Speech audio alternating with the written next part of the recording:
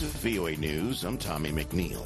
U.S. congressional leaders met with U.S. President Joe Biden Tuesday to discuss spending as billions of dollars in foreign aid packages remain stalled in the Republican majority House of Representatives, jeopardizing the delivery of $60 billion in aid to Ukraine to help it defeat Russia.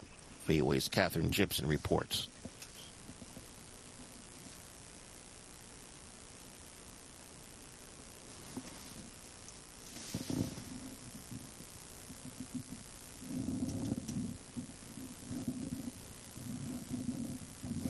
Which also includes $14 billion in aid for Israel and $4.8 billion for Indo-Pacific partners, including Taiwan, to combat Chinese aggression until the situation at the U.S.-Mexico border is secured. The first priority of the country is our border and making sure it's secure. I believe the president can take executive authority right now today to change that. A bipartisan agreement to make changes to U.S. immigration law in return for aid to Ukraine fell apart after months of negotiation due to Republican objections. Catherine Gibson, VOA News. U.S. National Security spokesperson John Kirby said Tuesday that there will not be U.S. troops on the ground in Ukraine. President Biden has been crystal clear since the beginning of this conflict. There will be no U.S. troops on the ground in a combat role there in Ukraine. Kirby's comments came after being asked about what French President Emmanuel Macron said on Monday, that France could not rule out sending troops on the ground to Ukraine.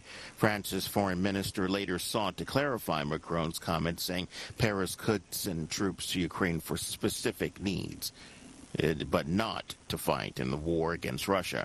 Kirby also denied the U.S. could have non-combat participation in the war. This is VOA News.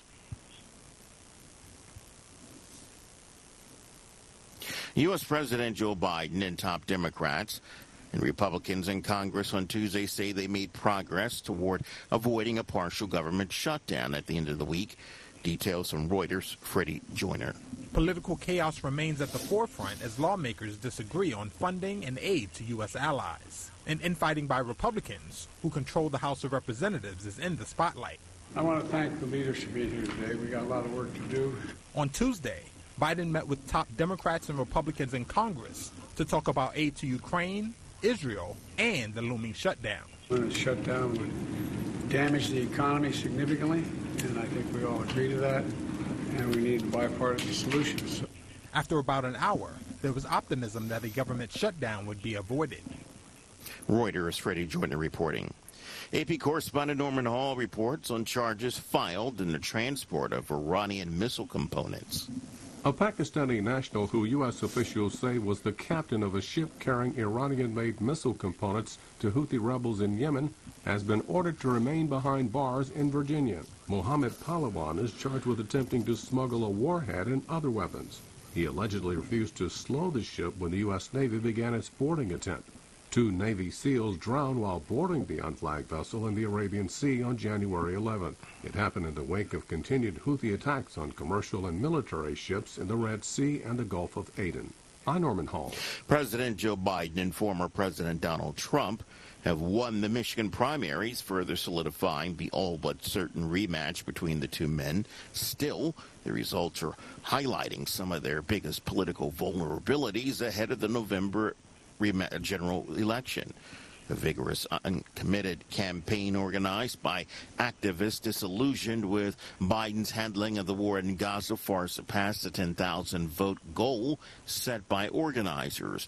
As for Trump, he has now swept the first 5 states on the Republican primary. But Trump continues to struggle with some influential voter blocs who have favored former UN Ambassador Nikki Haley in previous contests. The killing of nursing student in Georgia has become an issue in the 2024 presidential campaign. The suspect in last week's slaying of Laken Riley is a Venezuelan man who entered the U.S. illegally and was allowed to stay to pursue his immigration case. Former President Donald Trump blamed President Joe Biden and his border policies for the Augusta University student's fatal beating.